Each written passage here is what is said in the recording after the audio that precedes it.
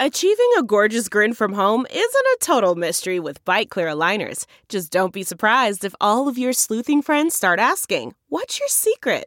Begin by ordering your at-home impression kit today for only $14.95. Byte Clear aligners are doctor-directed and delivered to your door. Treatment costs thousands less than braces. Plus, they offer flexible financing, accept eligible insurance, and you can pay with your HSA FSA. Get 80% off your impression kit when you use code WONDERY at Byte.com. That's BYTE.com. Start your confidence journey today with Byte.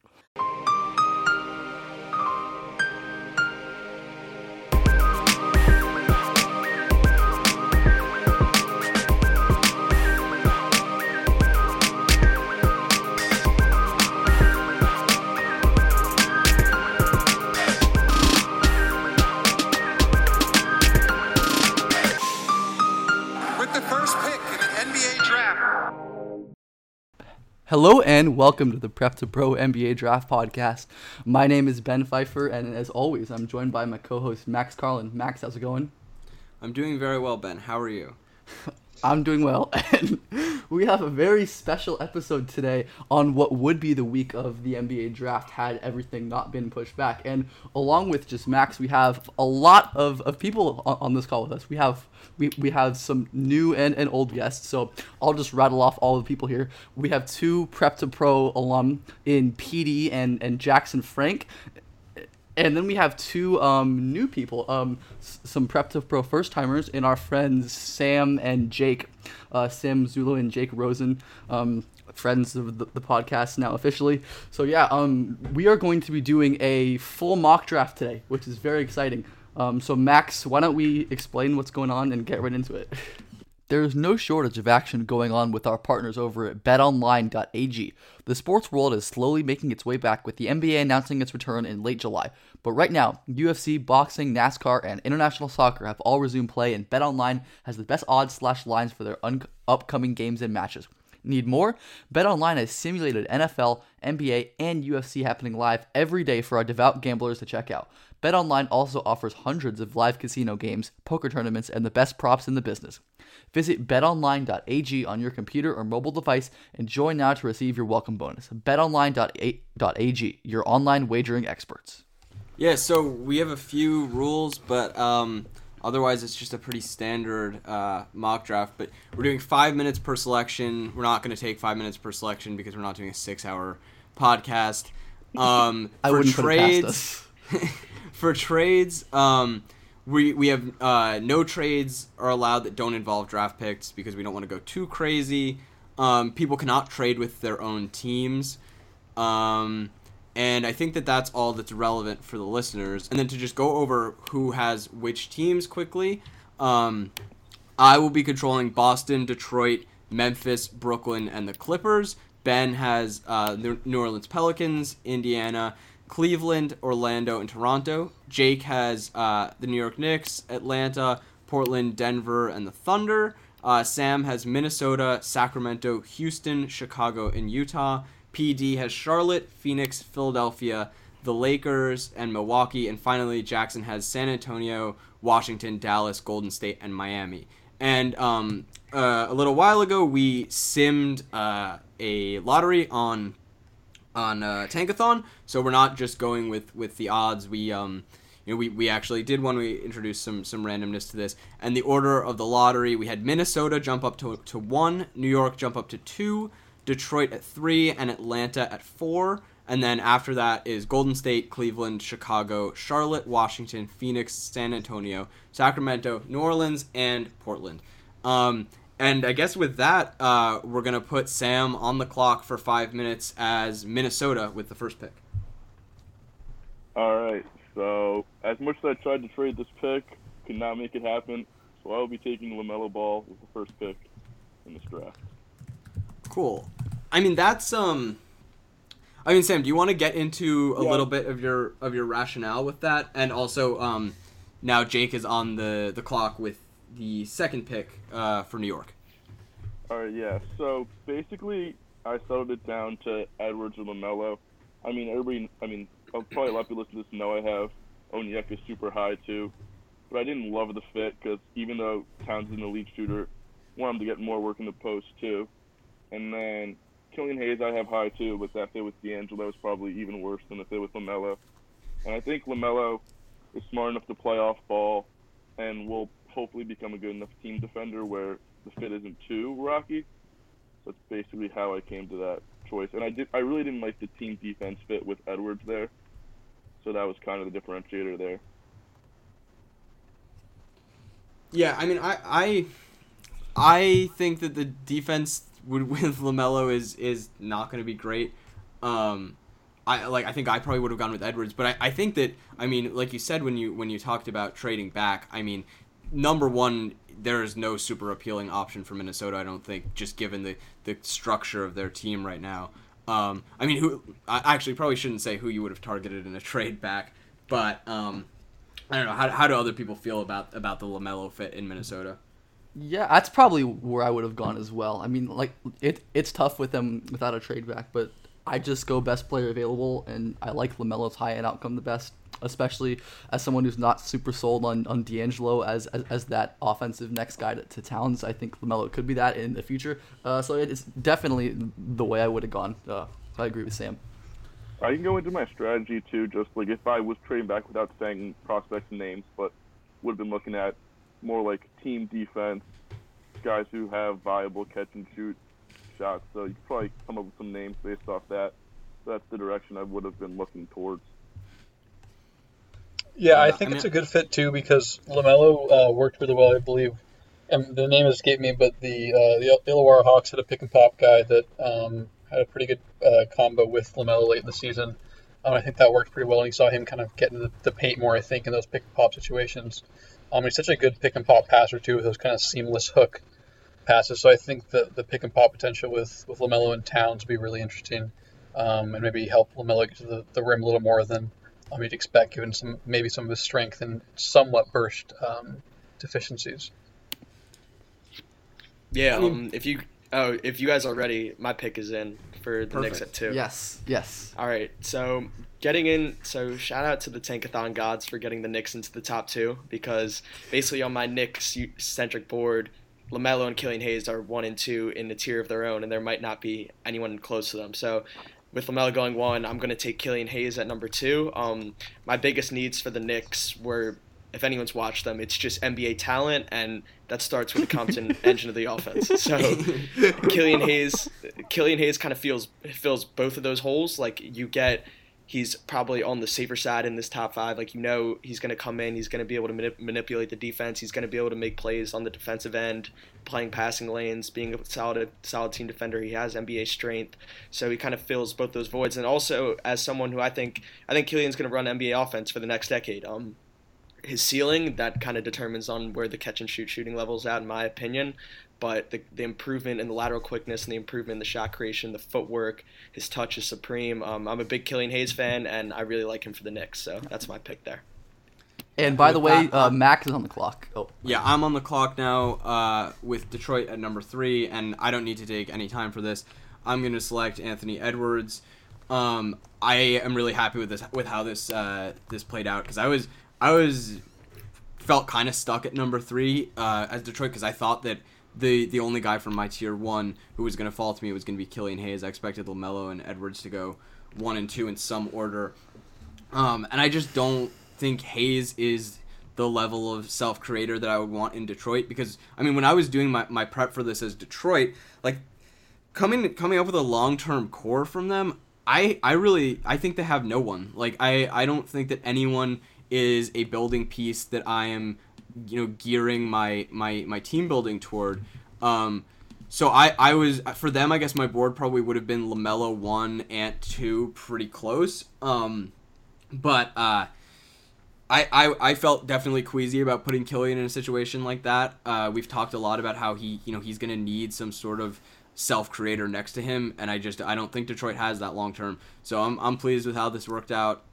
Definitely a situation where you could see Edwards playing to his worst tendencies, but I'm willing to roll the dice for a guy who probably doesn't have franchise-changing potential, but I think maybe a little bit more than Killian. And with that, Jake is back on the clock as Atlanta at number 4. So, I mean, this was a really tough spot for me, and I kind of mapped this out a million times, and I knew that as much as I wanted Ant with Max in front of me, there was no way he was going to fall. So this put me in a really tough spot because ideally I would want to go Kongwu, he's number 3 on my board, and clearly at the first 4 guys that go, I think that's an elite group in this class. So, but they're paying Capella through 2023, and they're paying him good money, so it's not really a good asset. It's just not good value in this range, and I don't really think those two can play together and be effective. So maybe I'm gonna reach here, but I'm gonna go with Devin Vassell. I know I probably made others late in the top 10 really upset, but with Devin Vassell, and just the Hawks are in a really unique situation. In most teams in the top 10, they don't have their offensive engine, they don't have their guy of the future, and the Hawks do. They have Trae Young, and they're capable of giving him the ball and letting him rock out, and he'll return really, really good results on the offensive end. I know we're all really, really high on Trae, and he's only improving. So you want to surround yes, guys. all of us are really high on Trae. So you want to surround guys with people that can play off him. And Vassell, obviously Trae's biggest negative is the defense, and with Vassell, you're getting the best team defender in the class, in my opinion, but also someone who can space the floor efficiently and has untapped potential as a shot creator. And I think as Trae looks to go off ball more, even though Vassell's passing might not be up to par yet, the threat of him putting the ball and taking a tough one-drill pull-up, hitting a step back, that could open up a lot of things for Atlanta. And so I like the fit maybe with Reddish at the 2 moving forward, and kind of a lot of size and length and intangibles on the wing with Hunter, Vassell, and Cam. Don't slander me for mentioning Hunter, please. But and with that, those 3, yeah, go. That, that's just what I'm going. Jackson's on the clock. Jackson on the clock with Golden State. I'll quickly say I'm a big fan of that, and I wanted him a couple picks later with my team. I mean, I like that without great burst and handle, that Vassell will have a tough time separating, but in Atlanta with all of the vertical spacing Trae Young brings and the ample space he'll have to attack off closeouts and such, that's just really favorable to fit, where his decision making is going to be simplified, and he's going to have more open lanes to attack, and of course the defense. It's just what Atlanta desperately needs. So yeah, I like that a lot, and I'm angry selfishly, but I think there's I feel like there's one big problem with this, and I think PD, you might disagree with me on this. And granted, like, the board kind of played out poorly for Atlanta to get a creator, but now long term, I mean, who's the second creator for Atlanta? I think you have enough assets in place though that you could trade for a creator. And I think you could still go with a guy like Herter as a secondary guy. I mean, you look at Houston. I mean, obviously Trae's not Harden, but you look at Houston, who didn't really have that secondary creator for a while, and still had some pretty significant success both in the regular season and playoffs before they acquired CP3 and Russ this past offseason. So I think that's definitely a hesitancy, and it's a valid point. But I think how things played out, it's really tough to find someone who could be a secondary creator for Atlanta. And I think Vassell is someone who you can at least rely on to maybe provide some offensive upside in terms of shot making, and the accuracy of Trae's kickouts and whatnot, I think will really help too, to kind of tilt those defenses as PD likes to talk about. If I could just chime in, sorry PD, if I could just chime in real quick, because I wish I could see everyone, but that was the point. I did give Kyra Lewis some consideration for that exact point of them meeting that secondary creator. Let's not talk about names. Of just giving them that secondary creator and maybe long-term secondary star to go alongside Trae, but in the end at 4 I wasn't really comfortable with that, and I liked what Vassell brought to the table, but it is a very valid concern. I think with Vassell, and specifically a fit in Atlanta, is that if you have a stable of wings, like, you never know what development is going to bring. You can have ideas, but like if one of them steps forward, or a combination of them, reach a 60-70% ceiling outcome, the league is so shallow on wings that those are going to return great value. Even if Hunter doesn't turn out or Cam doesn't turn out in the way that is in your dreams, you have enough cornerstone pieces that you can asset play them together for a team that maybe might want to get off Bradley Beal, or the next person who decides that their current situation isn't a winning one. And with Vassell, you're looking at a guy who really improved his on-ball ability as a sophomore and is really young for his class. So like PD said, I think there's definitely some maybe development arc that we can't project at the moment that might come. But I am on the clock with the Warriors. This pick is really simple for me. I'm going to take Onyeka Okongwu He's been someone who's been in my tier 1 for about half a year now, or maybe a little less. Huge fan of him. I was a little concerned about how things would play out for me. I think Jake and I were in similar spots where guys, our primary target might be just outside of our reach. But obviously with Jake going Vassell, that opened things up for me. Really kind of my two targets if Okongwu wasn't available were Vassell and Tyrese Maxey. But this is simple for me. The Warriors don't really have a lot of big man depth on the roster next year. They've got Kevon Looney, Marquise Chris is kind of their only big man, and Looney seems to really be struggling with health-wise the last few years, and I don't think Chris is a guy you want to be starting if you're shooting for the playoffs or even deeper like I imagine the Warriors are for the next couple of years, while Steph and Clay and Draymond are still highly impactful players. So I think Okongwu will work really, really well to solidify the back line defensively. I love his screen setting. I think that'll help a lot too with the motion offense that Kerr likes to run with getting Curry off the ball too. And then I think with his pick and roll screen, which I think is really good, he'll work well with Steph because Steph is the best pick and roll guard in the NBA when healthy. And so I think that fit is really easy. There was not really any hesitancy for me as soon as Jake took Devin Vassell. The answer was obvious, and I'm really pleased with this because I think putting Okongwu in a place where he has a really good pick and roll guard, and if they go out and sign some more shooters and you give him some spacing, unlike he had at USC this year, I think you're going to see someone like Okongwu who could potentially win Rookie of the Year, be the most impactful rookie in this, and how so far the draft has played out. And with that, Ben is on the clock at number 6 as Cleveland. Yeah, and I am not ready to pick at the moment, so if people want to talk, I am struggling with this one. Not a great situation based on how the board fell out, and just Cleveland and salary hell. I mean, yeah, and I would what like they've to done talk in the about last the two Killian drafts. Hayes fit. Yeah, go for it. Yeah, so Killian Hayes and RJ Barrett, anti-right-hand layup coalition. I knew this was coming. I knew this was coming. I don't hate it. It makes this selection would put such an emphasis on coaching and coaching scheme, because there's two guys who have a preference for which way they would like to drive and which way they like to be set up. And I think that that's something that needs to be highlighted with this sort of, when you select a building block like RJ, you have to make some real considerations about how you're going to deploy him and how you're going to deploy the assets around him. Yeah. all right. Ben, if I think Jake has to take Josh Green now to balance things out. So if I was saying one quick thing before Ben goes, that's like a completely valid point and one that's a huge concern, especially if LaMelo is really the only perfect fit for the Knicks in my opinion, and that's a really tough spot to be in considering he's probably going to go 1 or 2 in the draft. So you have to look at, okay, how are we going to manage if we get a guy like Killian, who I do think is a good fit for what the Knicks need, but again, those left-hand dominants that's definitely a problem. But as a Knicks fan, someone who watched way too much Knicks basketball this year, I'll just say, like, and PD, I know you watched a ton of Montverde and a ton of high school hoops, so you're familiar with RJ kind of as in this Swiss Army knife role, like playing him off the ball more, allowing him to cut, allowing him to crash the boards, allowing him to come off some DHOs, but not necessarily like, okay, you can initiate a pick and roll every once in a while, but this idea that he was at Duke sometimes of just giving him the ball and letting him be the engine of your offense isn't really viable in the NBA level, I don't think. So, okay, yes, they're two very left-hand dominant players, but if you approach it with Killian as the engine of our offense, and we're going to turn RJ into this Swiss Army knife wing who's just going to overpower dudes and win with strength, which I think is, like, that's a realistic situation, then I think that's an easier way to take solace in the pick.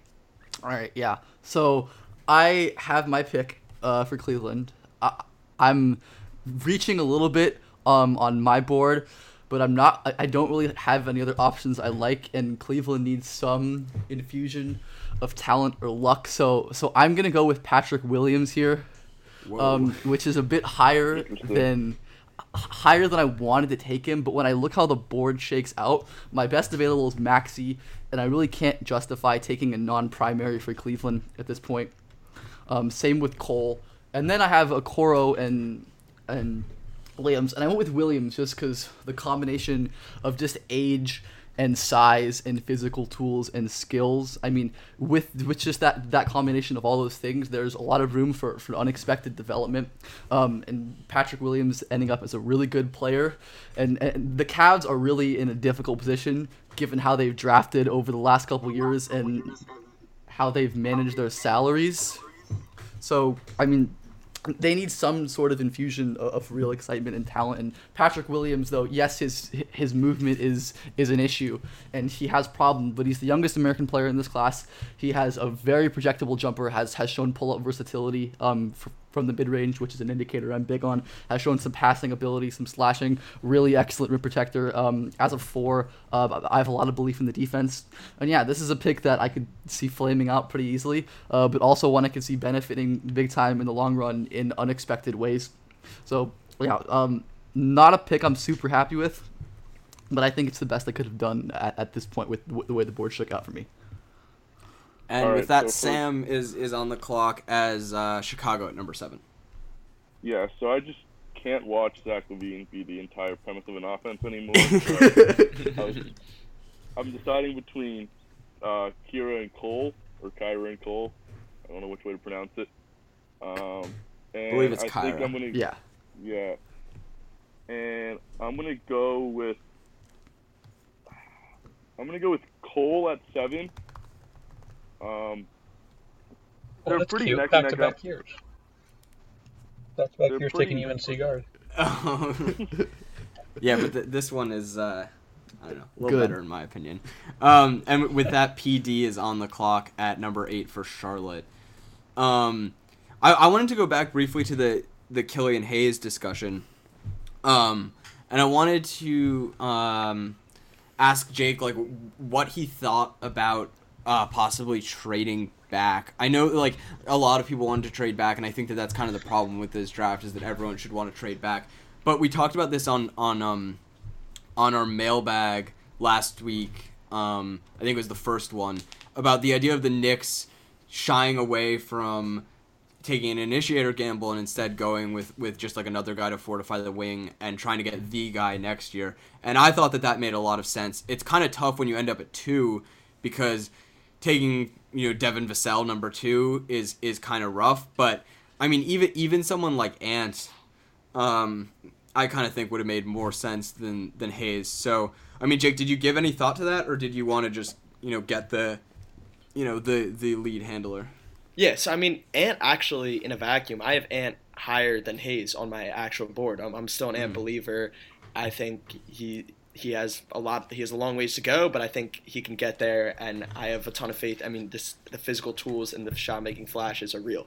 But in terms of, if we're talking about the Knicks, I just did not trust that developmental situation at all. And I've talked about the different, and I think you guys have as well, the different developmental situations that are ideal for a guy like Ant versus someone like LaMelo or even Killian. With those lead guards, LaMelo and Killian, I want to throw them into the fire. I want them to get all the reps. These are really, really smart playmakers, and they're extremely manipulative, and I want them to try what works and what doesn't. And whatever will go through the growing pains. But with Ant, I don't want him to get thrown into the fire like this, because then we see a lot of stuff like we did at Georgia. He settles, he gets bad habits, he gets lazy on defense, and I just felt a little uncomfortable as the Knicks, because, hey, look, if we're taking Ant, we have no one else right now. We're going to give him the ball. He's going to get 20 shots. He's going to get X amount of pick and roll reps, and I just don't think that's beneficial for the Knicks or Ant. So in this class, and it's tough, yes, like, can you look at trading back, but I think you do also have to be careful about how far you trade back, because the Knicks don't exactly have a great track record of hitting in the back end of the top 10 or in the early teens. So if you get to 2 and you have a guy like Killian Hayes there, who, yes, is he the surefire all-star lock primary guy you want in the top 2? Probably not. But in this class, you kind of just have to take what you can get and get a good point guard who can shore things up and just run an NBA offense. And, I mean, look, the Knicks are a team who played through Julius Randle last year, so they have a lot of room to step up. So that was kind of my thought process. And, yes, nothing is perfect, and I wouldn't be sleeping like a baby if I were the Knicks GM with anyone but LaMelo, but that's kind of what the situation is. Yeah, I mean, not to mention with Ant, you'd be talking about a core that's made up of decision makers of the caliber of Ant, Mitchell Robinson, and RJ, which is not exactly. Yep, there's ideal. that too. Yeah. The one of the So, picks that we didn't really talk about. Oh, PD, you wanna go ahead? PD, you ahead. have your pick. Yeah, I mean, I can jump in unless you guys want to vamp some more. Yeah, no, just make your pick, and then we can keep talking while the next team is on the clock. The Charlotte Hornets are going to select Tyrese Maxey. Nice. Ooh, Nice. I like that. And now Washington and Jackson are on the clock at 9. PD, you want to get into the thought process there a little? Yeah, the board felt really strange because there's an impulse to bring more wings into this group because they sort of have, between Rozier, Devontae, the Martins, like there's enough ball handling. It's not Malik Monk, whatever happens with him, get well soon. But I think the idea behind Maxey is that this is a system that would really help Maxey. You have an extremely smart X's and O's coach with a developmental culture, a environment where Maxey doesn't have to take all of the reps because Rozier is still going to get the ball in his hands.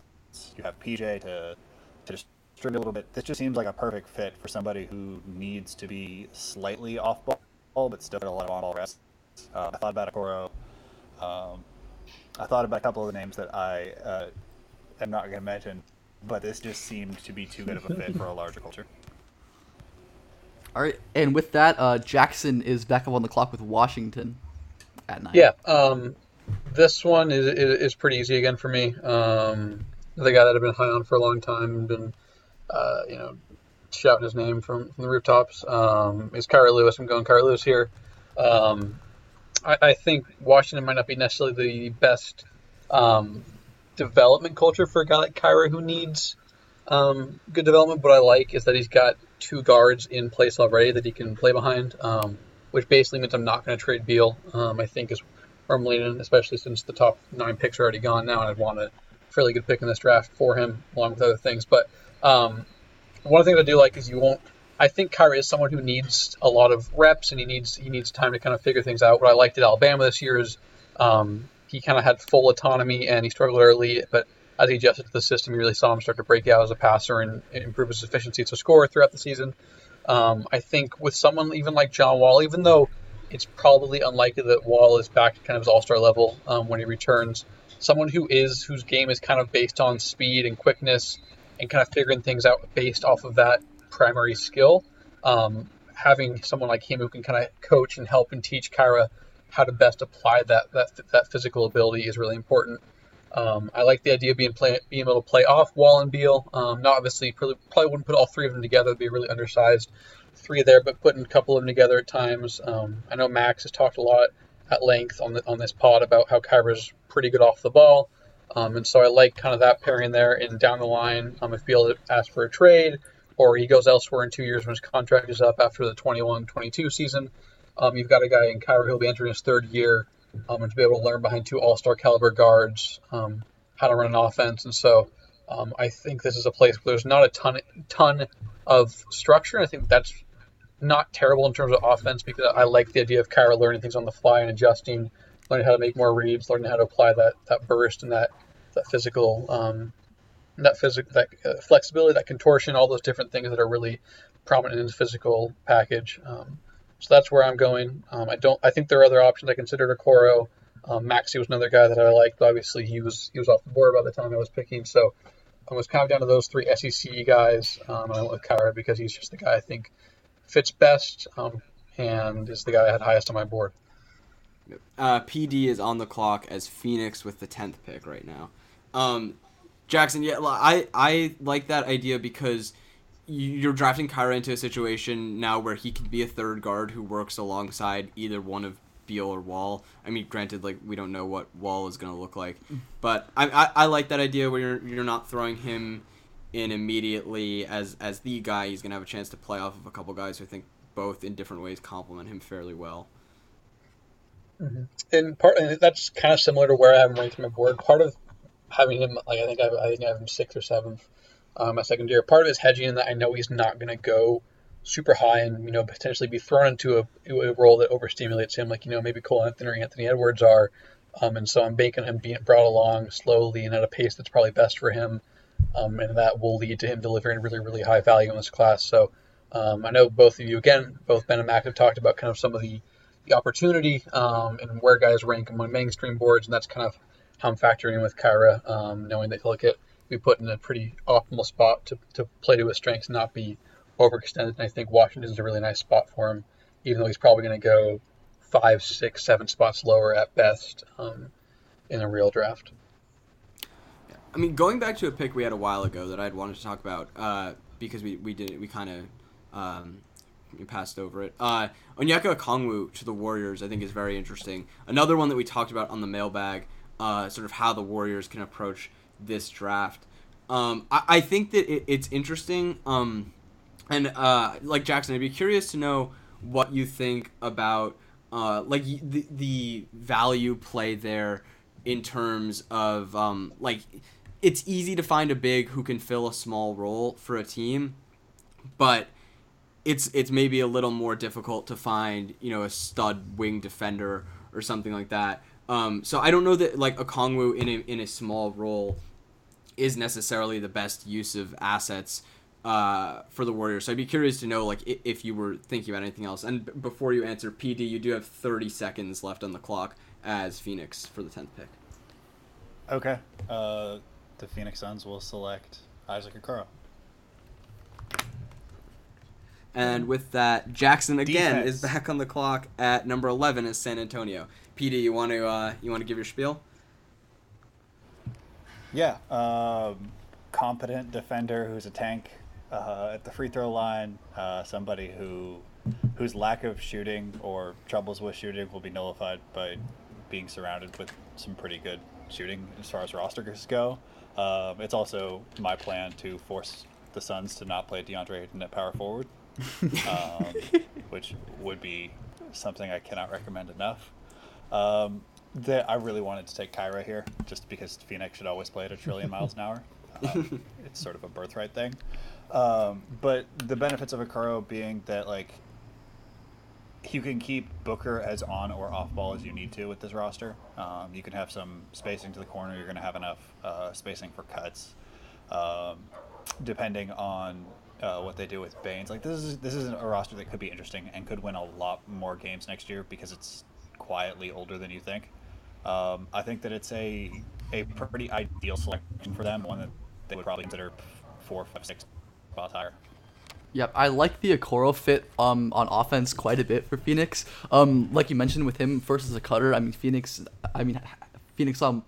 saw Mikal Bridges really excel as the cutter this year. Devin Booker's always been great at those ghost cuts, and their offense really fosters a lot of movement and a lot of off-ball advantage creation, which is something that we've talked about Isaac Okoro needing to be optimized on the offensive end, and that's something that he's going to have a chance to do. And then, like PD said, he can really slash. He is probably underrated as a slasher at this point with his handle, improved handle and strength and burst, and he's going to be able to take some burden off Devin Booker and create gravity for him, and then pass to Devin Booker with his vision and passing technique as a wing. So yeah, that's a selection I really like. Yeah, it's a value for me here. So yeah, you talk about insulating. Yeah. Oh, go ahead, Jackson. No, you're good. No, you're good. I'll make my points after, but you. Okay, you talk about insulating Booker with defenders. You've now got Okoro, Okoro can be, taking the top perimeter assignment, against almost anyone, except maybe the quickest guards. You've got Mikal as a dominant team defender. You've got Ayton, who looked a lot better as a defender this year. You're actually starting to assemble that cast that can work around him. I definitely would worry a little bit about Okoro and Ayton at their current levels as shooters. I think you'd need one of them to hit a pretty high-end outcome as a shooter.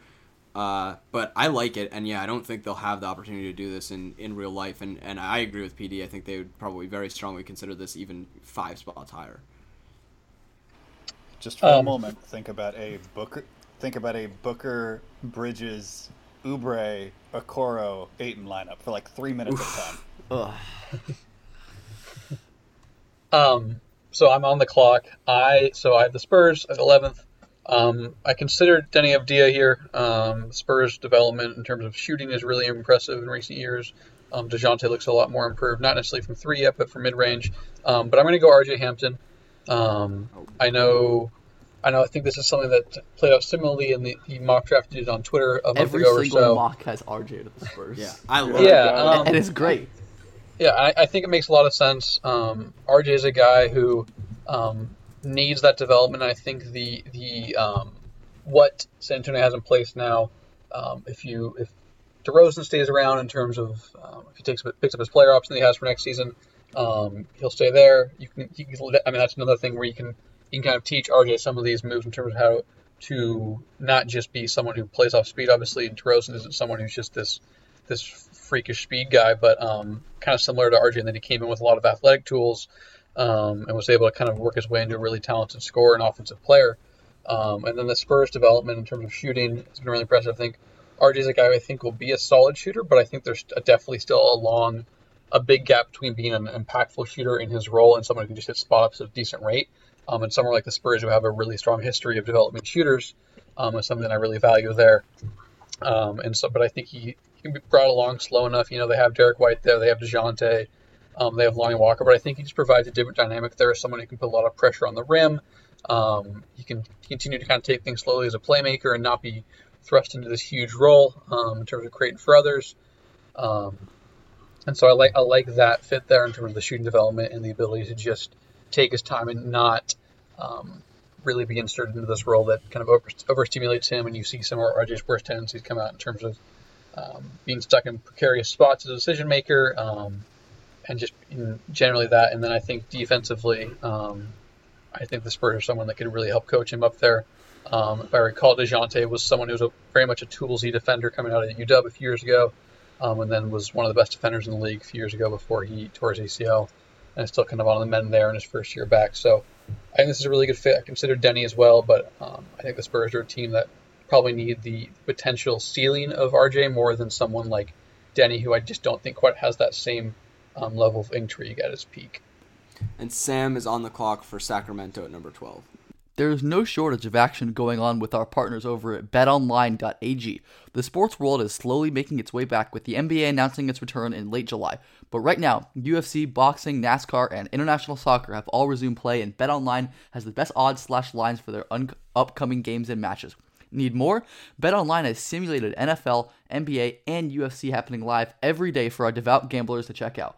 BetOnline also offers hundreds of live casino games, poker tournaments, and the best props in the business. Visit betonline.ag on your computer or mobile device and join now to receive your welcome bonus. betonline.ag, your online wagering experts. Yeah, so with Sacramento, I am going to take Denny.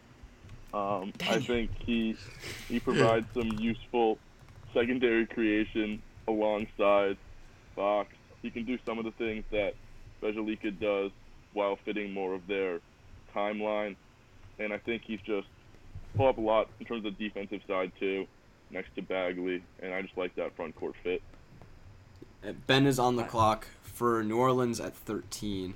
I love that Denny pick, because you talk about like optimal fits next to Bagley. I mean, I don't know how invested people are in Bagley long term, but talk about optimal fits. I think Denny's definitely up there as just a guy who is so impactful, protecting the rim from the weak side.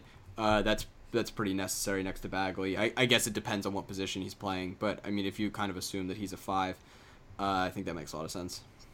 Yeah, I also love the Denny pick. If he was still on the board for me at 14, I would have taken him. So, big Denny guy.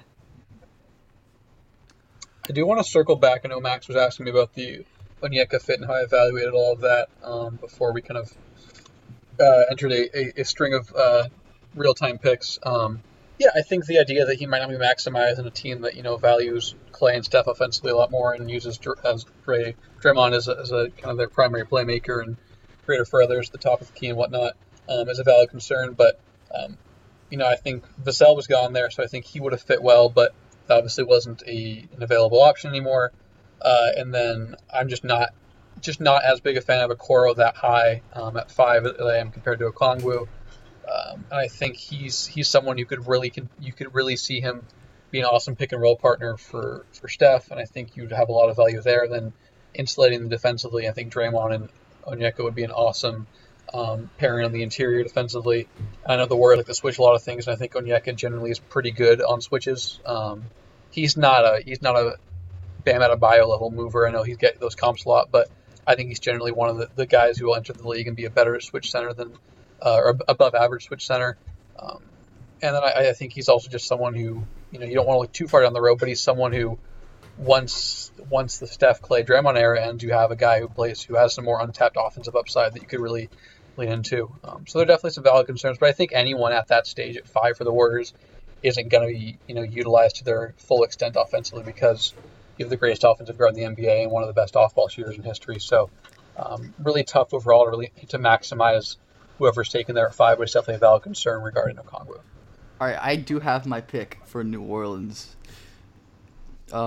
So for the Pelicans at 13, again, not super happy with how the board shakes out. I was hoping I'd get Denny here, but I'm going to get Alexei Pokusevski at 13, who is a bit of a reach on my board, but is a fit I like in New Orleans, pretty much because of their current infrastructure, which revolves around Zion. I mean, New Orleans has a lot easier of a time than most of these lottery range teams because they already have their primary guy built in. So worrying about guys who can fit next to him is easy. And though I have a lot of reservations about Pokusevski related to his frame and his ability to impact offense in the half court and some technical defensive issues as well, he's not going to be someone who has to make an impact for New Orleans in the short term. And if he does, he's a guy who is going to benefit greatly from the gravity of Zion, being able to play off ball and roam around and get stocks. And then someone who can really gun from 3, transition play make, maybe run a pick and roll or so in the half court because he is really, really talented there. And then someone who maybe if his development goes well, and especially with the Pelicans, is a guy who I like a lot as a shooting bet because just of how incredible their shooting coaching has been recently with their track record. Someone who, with Pokusevski's volume and versatility, is someone who I'd be pretty confident in shooting at some point in this infrastructure, and someone who the Pelicans can stash if they want to at this point. Whether or not that's beneficial for his development, that's up for debate. But whether or not it could definitely be beneficial for the Pelicans to save that roster spot with all the guys they do have and all the picks they do have. So yeah, I mean, I'm actually pretty okay with Poku at this spot as just a long-term bet to fit with their core. I would have really liked him at Minnesota at 16.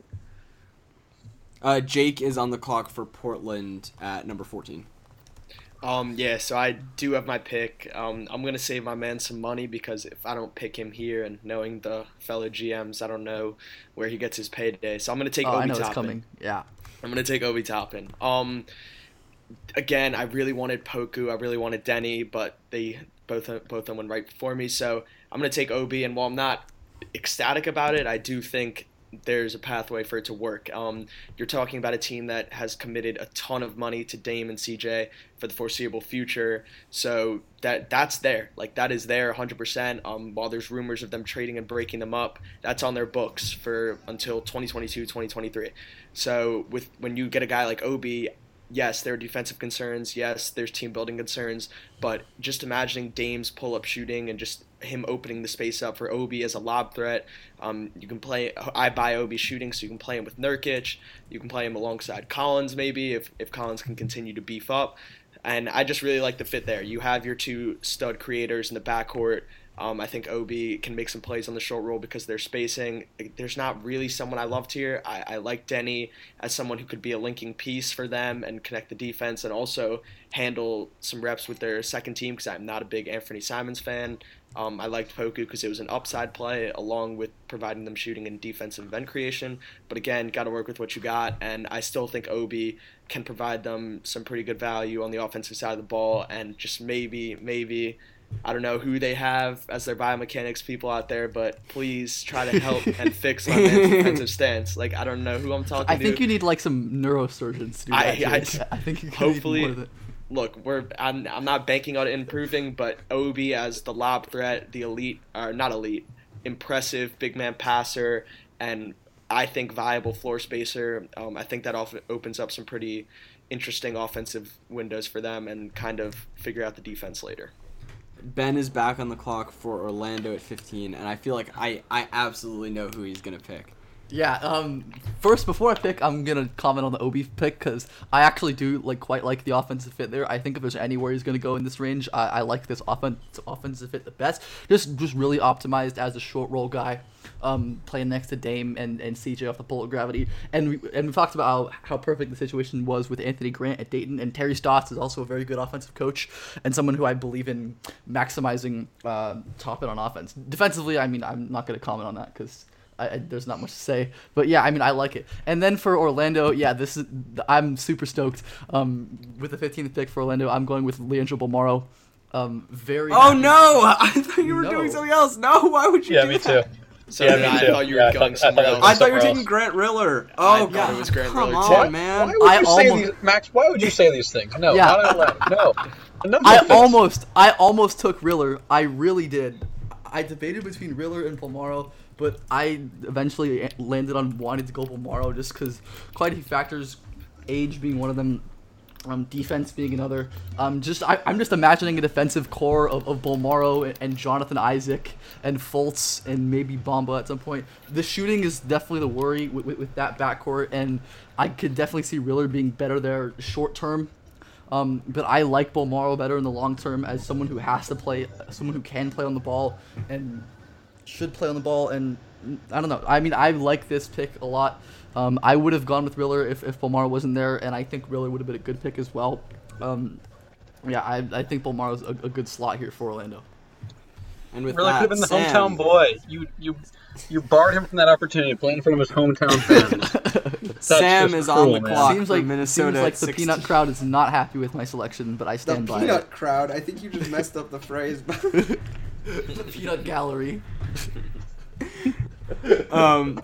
I'm very annoyed. I thought he was falling to me for at 17 is Boston.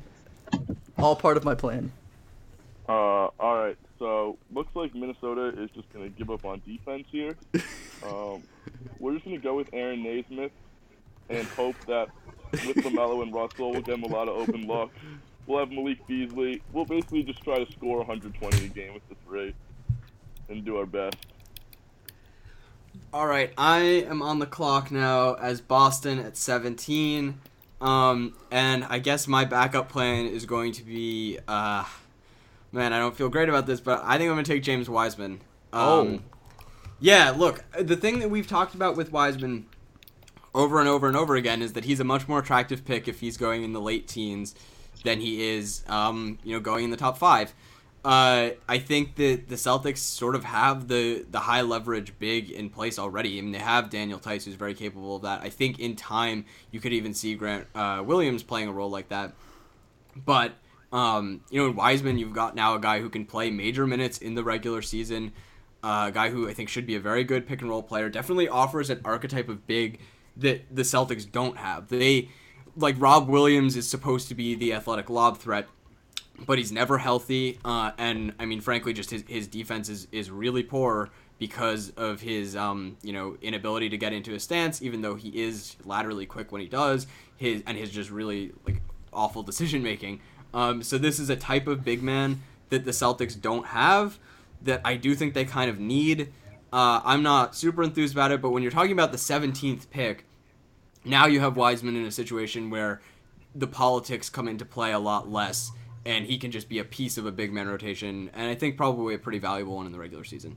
And Jackson is now on the clock at 18 for Dallas. Yeah, I think the Wiseman pick is a good value. I know, Max, you've talked at length about hopefully trying to get a Okongwu in some way, whether to trade up or whatever, however the lottery shakes out. Maybe Memphis gets spit back into the lottery whenever, if the NBA season ever resumes. So I think that's a good value pick there for sure. Yeah, this is an interesting pick for me. I think it's I'm gonna go with Grant Riller here. I think he's the type of guy who I believe in him being able to run an offense in some capacity, but I also like him working off of someone, and having a jumbo-sized initiator like Luka Doncic makes it really easy. I think Riller's shown some pretty good instinct as an off-ball cutter, and his quick first step attacking off the catch is really great, combined with his finishing ability. Contrast with someone like Kyra, who we've talked about working off the catch really well, but maybe some of that value is limited because he isn't a great finisher at this point. But yeah, I'm going to go Riller. I think he makes a lot of sense here. I just think, the way Luka can bend defenses so much and manipulate defenses to kind of bet those two working together offensively would be an incredible duo. Luka already led Dallas to the best offense in the NBA this year, and you add one of the most talented, arguably the most refined and talented guard in this class to that. Makes a lot of sense. I considered Halliburton to an extent. I think, working with someone like Luka would help a lot because he wouldn't have to be on the ball very much because Luka's dominates the ball so much. But I went with the guy I have wearing Tyre, and I think that just continues to elevate their offensive ceiling to something that we probably haven't seen in a long time in terms of the way that offense would function. So I'm really a big fan of how that shaped out for me.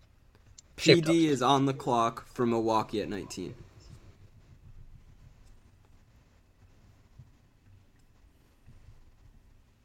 I had to double check the board to make sure that I could get this off. Go for it.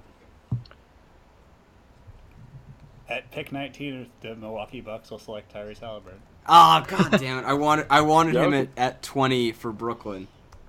I was surprised he was still on the board. Yeah, he fell. Yeah. I mean, I guess it's not entirely shocking.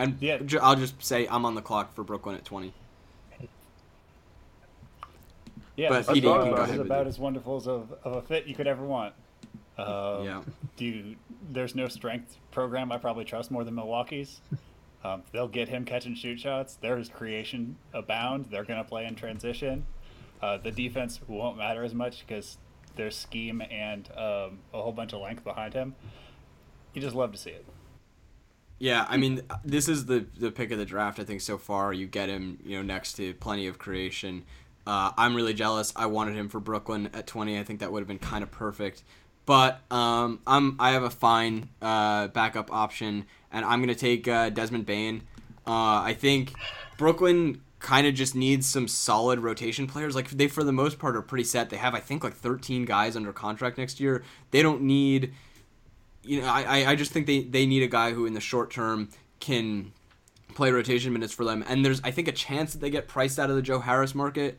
So adding a guy who's just, arguably the best shooter in the class, I think makes a lot of sense. I think Bane can step in day one and play minutes for them. And Jake is now on the clock at 21 for Denver. So when I was doing draft prep for this podcast, I had one pick, and it was one pick that I really, really want to make, and that was Desmond Bane to the Nuggets at 21. So thank you. That was literally the one thing that was circled on my prep, need to get Bane. So I was super close.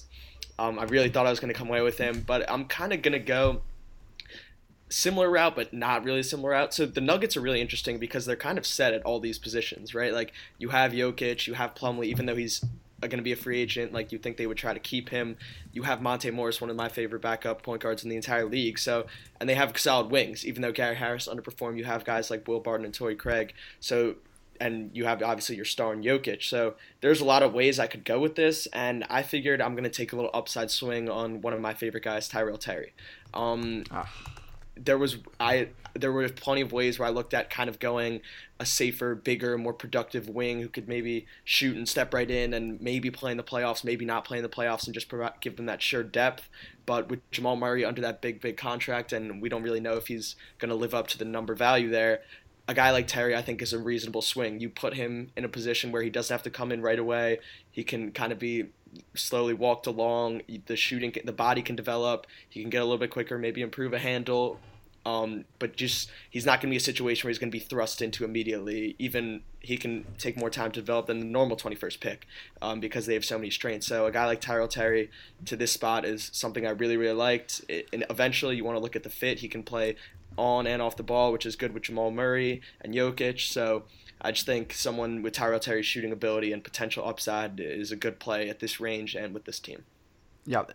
And PD is on the clock with Philadelphia. I'll quickly say I like the Terry fit quite a bit in Denver, not just for the upside that that Jake just talked about, but also because he's gonna get to play off the ball the same way that Jamal Murray and Gary Harris and all of their guards do. And Tyrell Terry had a lot of awesome moments off the ball in Stanford's like motion wheel kind of offense.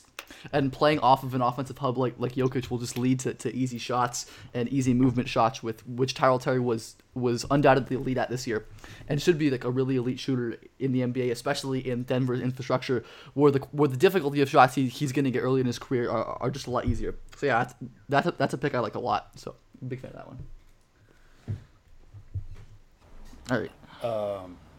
I was literally about to suggest that I would give you like 58 and 22 for 21 to get Terry for Philadelphia, because it would be the easiest fit. And as you picked him, I sent the message. So at 22, the Philadelphia 76ers are going to take Josh Green. The logic behind it being that he's going to catch and shoot. He shot 36% with some interesting jumper mechanics. I think that there's a lot of cleanup to be done there, and him being a good shooter.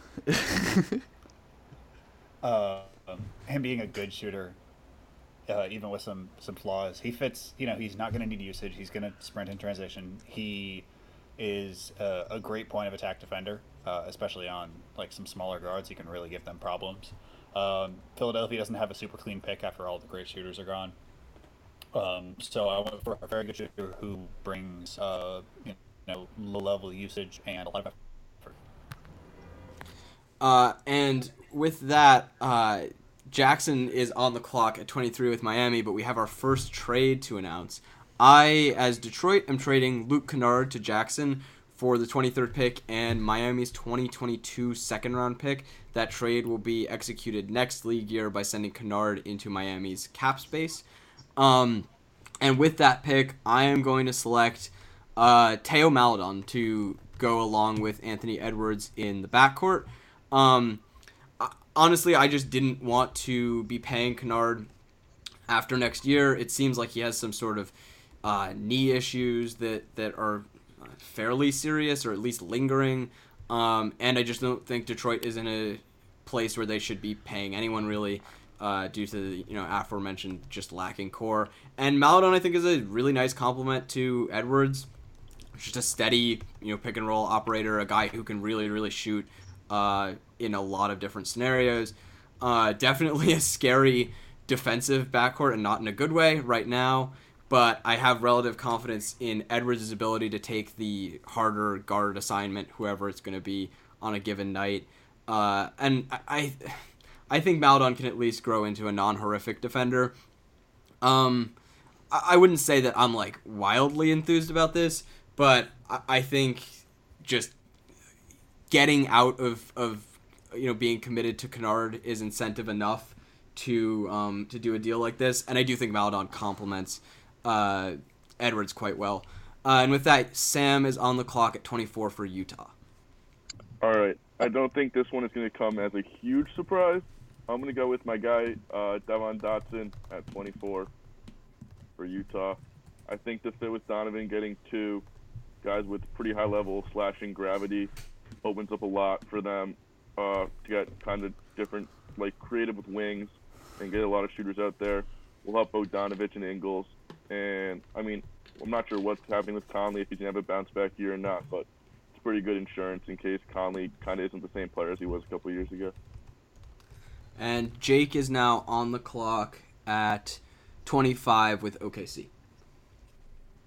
I have a few things, so I just want to explain my side of it for Miami. I think the concerns with Kennard's health, I think, are definitely valid, but Miami is a team that has a pretty good track record of strength and conditioning, so maybe with a better program than Detroit, we can alleviate some issues there.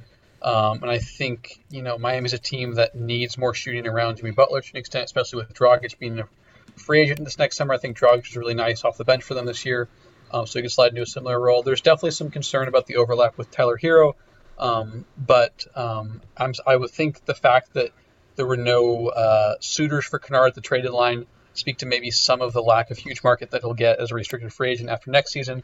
So I'm not too worried that he'll command a huge deal.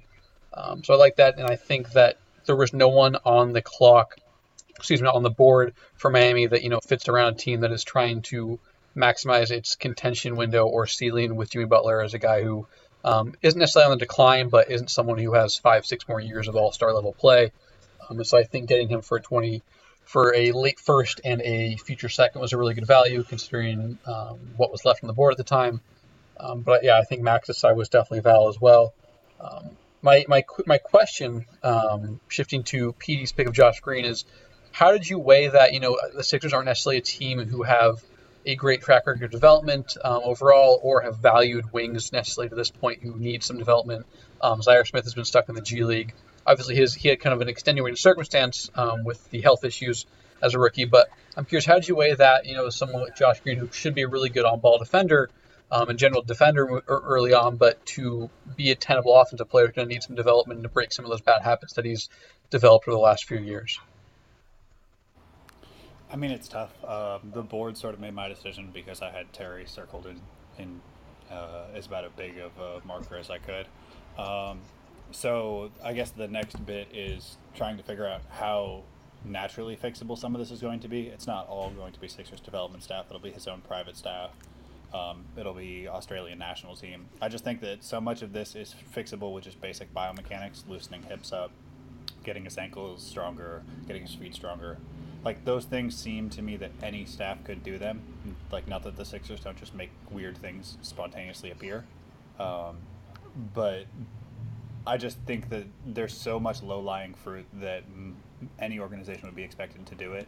And since they are a team with a specific type of fit, getting a low-usage guard and trying to get more of the specific fits later made a little bit more sense. Yeah, for sure. Yeah, I think that's completely valid. I just, I think, like you said, it's really kind of a product of how the board shook out. Jesus Christ. I think you're kind of stuck in a tough spot there with not a lot of great win now options for a team that has a lot of money tied up to win now players. But I think it's a fine pick overall. I was just offering some skepticism because I think it's it's not a perfect fit. Like maybe like Kyra Lewis or Terry or Bane would be in an ideal world. My pick is in for 25.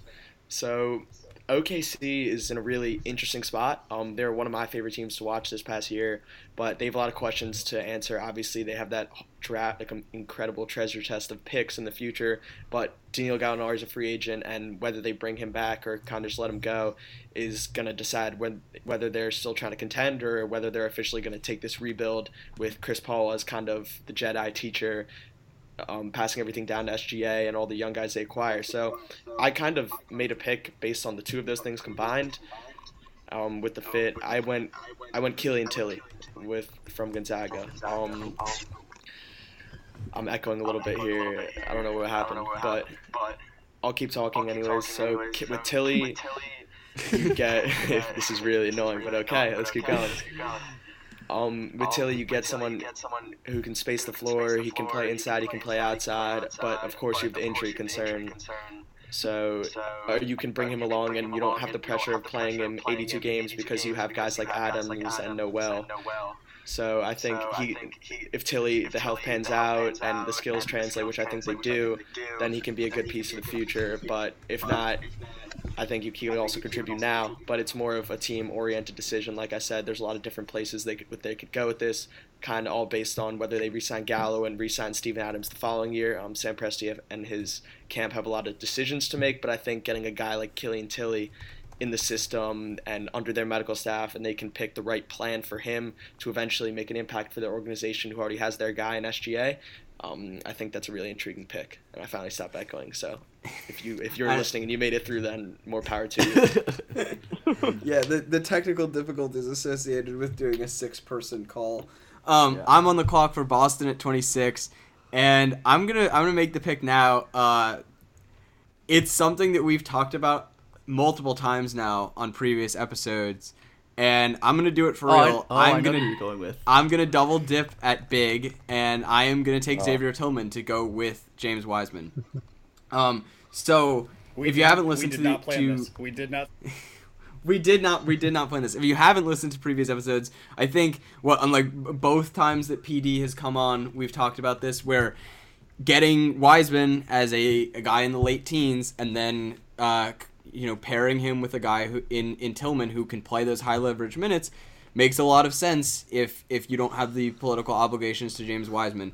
So right now the Celtics do have Tice as those to play the clutch minutes, but they're not always going to have Tice. He might become very expensive after next year. And I think Tillman can be that guy long term.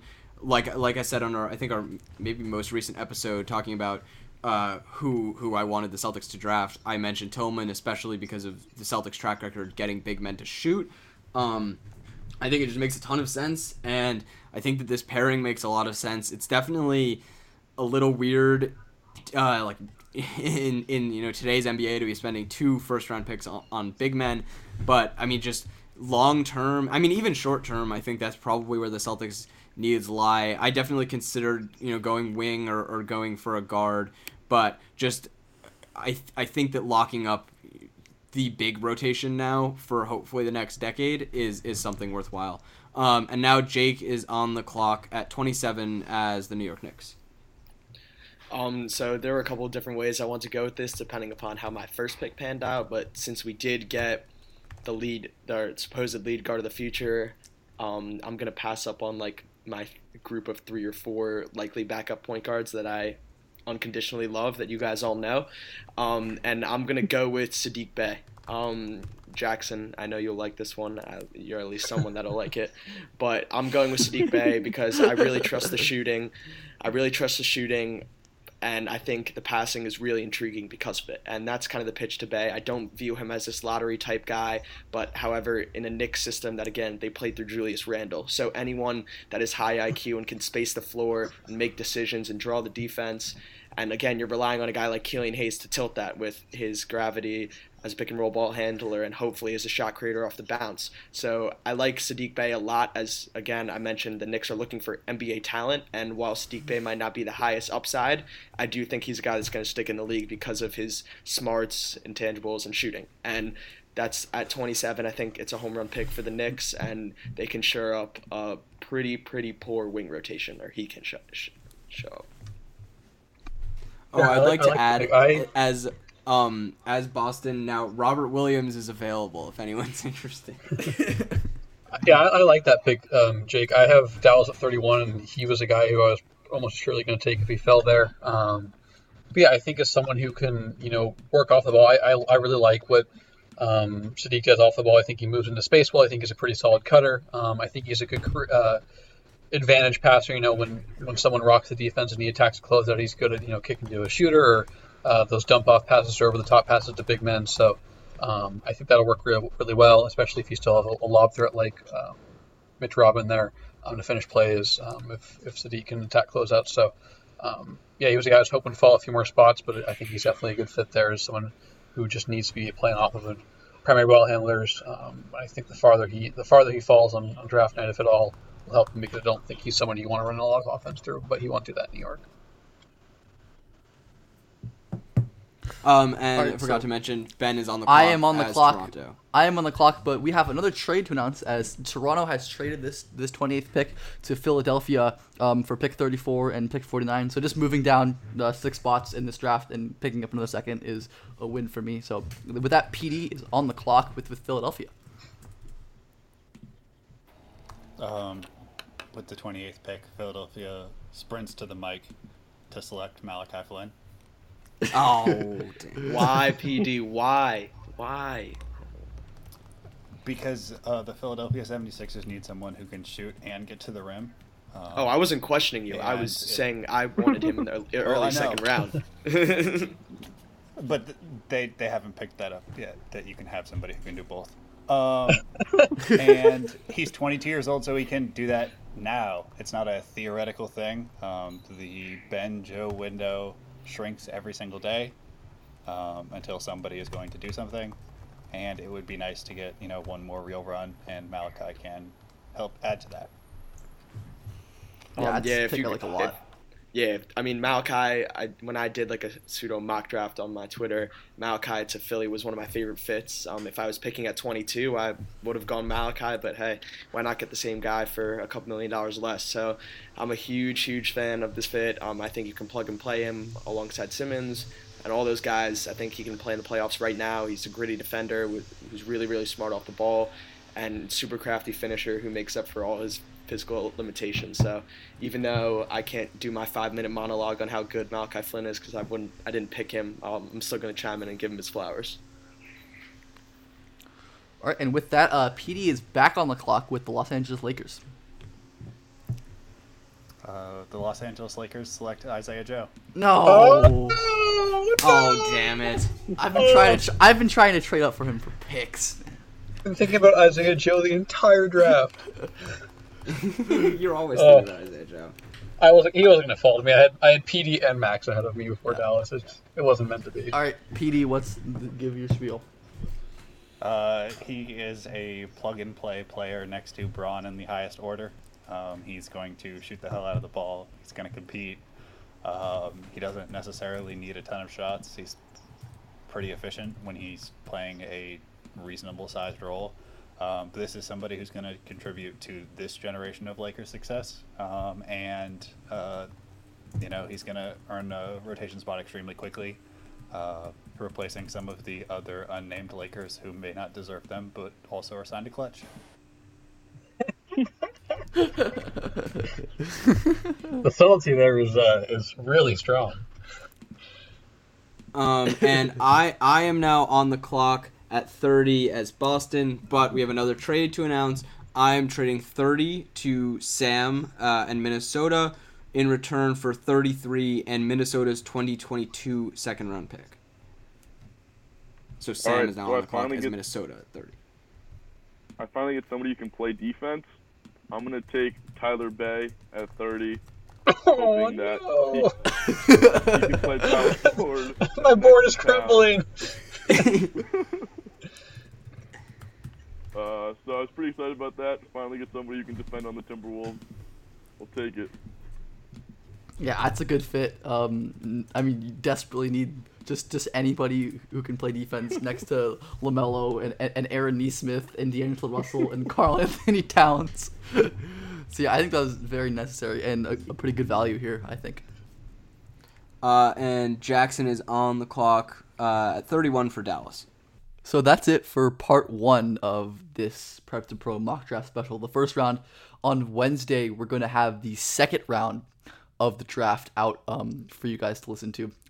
This has been a big project in the works for a couple weeks. We're glad to see it come together, and we hope you all really enjoyed it. You can follow me on Twitter at Ben_Pfeiffer_. Follow Max at Max A. Carlin. Follow the pod at Prep2ProPod. Follow Jackson Frank at JackFrank_JJF. PD at Above the Break 3. Jake Rosen at Jake in the Paint. Sam Mazzullo at SamMaz3. And that's all we got for you today. So have a nice day and see you later.